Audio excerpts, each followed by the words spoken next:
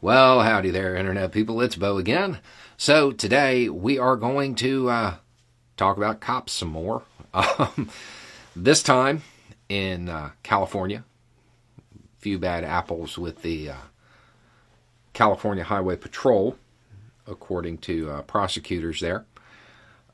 I was unaware of this situation when I made the Austin video, but it all kind of ties in together. Okay, so the prosecutors there, they allege they have uncovered a few bad apples. And it originated with an investigation into the East Los Angeles station and activities that date from 2016 to 2018. Now, it has taken this long to kind of come forward and come to light because the few bad apples, well, they worked with some more bad apples, according to prosecutors. And the supervisors, who would be the people who would normally catch the bad apples, prosecutors are alleging that they were also bad apple. 54. There were 54 bad apples, according to prosecutors. They are set to be arraigned March 17th and 18th. 54 cops, 302 counts, $226,000, I believe. Prosecution is alleging that there was an overtime scheme going on.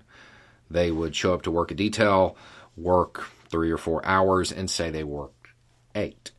The prosecution is also alleging that in order to make this seem a little bit more real, that the bad apples wrote fake warning tickets and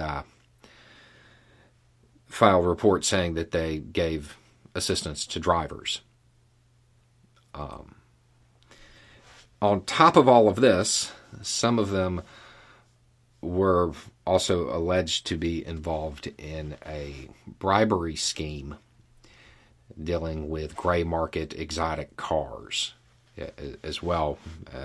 Prosecution is alleging that they falsified records for them.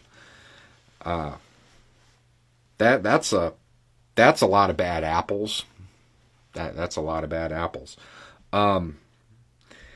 This kind of just fits right in with our earlier topic.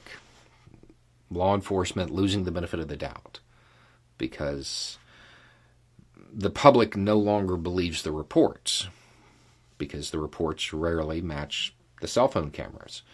And in this case, there aren't any cell phone cameras because the state is alleging that the reports are fictitious.